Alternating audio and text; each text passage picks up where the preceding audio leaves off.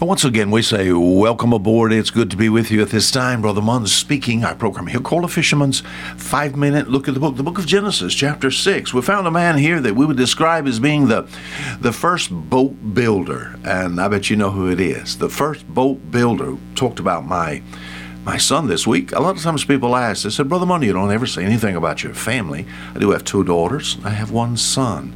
As far as my son, he's a naval architect and a marine engineer. What does that mean? He designs vessels. And he's designed work vessels. He's designed some of the most beautiful of yachts that you could take. And sort of, as far as your eye is concerned, you look at that and you said, wow, I wish he owned one. He doesn't own one. He just owns a little bitty skiff, about 18 foot long, And as far as thinking about design, the building of boats, I find a great man here in Genesis chapter 6. His name is in verse 8, Genesis 6:8. But Noah found grace in the eyes of the Lord. We've talked about the story of Noah and the ark. Now we know this story, and we know all about this story. We know that God called him. We know he built a boat. We know all the animals were saved. We know God used him to preserve mankind as far as the face of the earth. We're told this story over and over. But what in this story is good for me in the day and age I live? God didn't tell me to build a boat. Oh, the boat of safety today has already been built, has it not? Oh, we think about our Savior. He's our ark today, whereby he safely keeps us, my friend, from the wrath of God. Thinking about this man by the name of Noah, some things that might help me. I find in the scripture, the reasons preserved for us, this story in the Old Testament, is because there's something in this that I could use as an example, or, use the word admonition. How could this little story of Noah and the ark help me? Well, we found this week so far, that Noah walked with God, and he did so amidst evil surroundings. You said, I don't understand.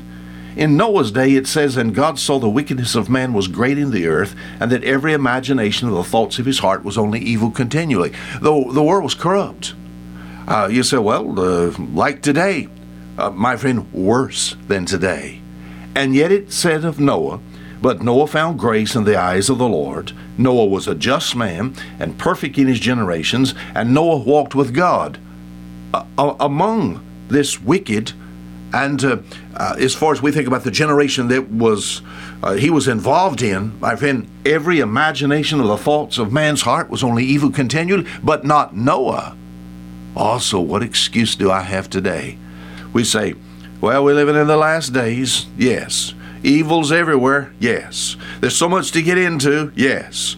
So many temptations. The devil's so powerful, The nation I live in has gone into apostasy. It's all bad. Is that what you're going to use as an excuse to leave God?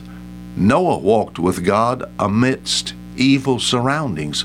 If he could do this, surely you could. We've seen yesterday how that he was obedient to a hard task. What did God tell him to do? Build a little boat. No, big boat.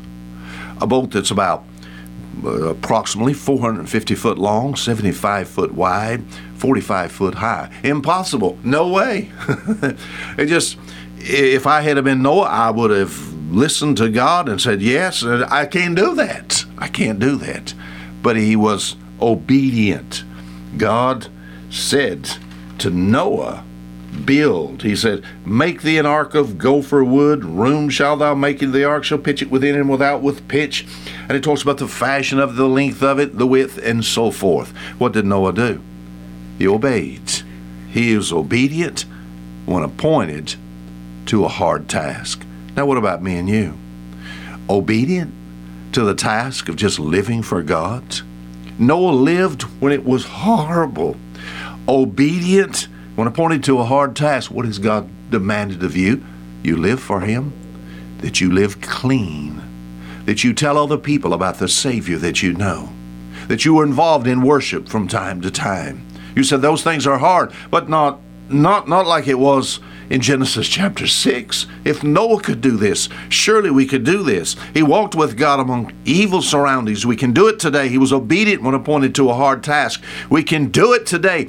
May this story, my friend, remind us of our responsibility and how also we can live for God and be this one that finds grace in the eyes of the Lord. Until tomorrow, Fisher Mund saying goodbye.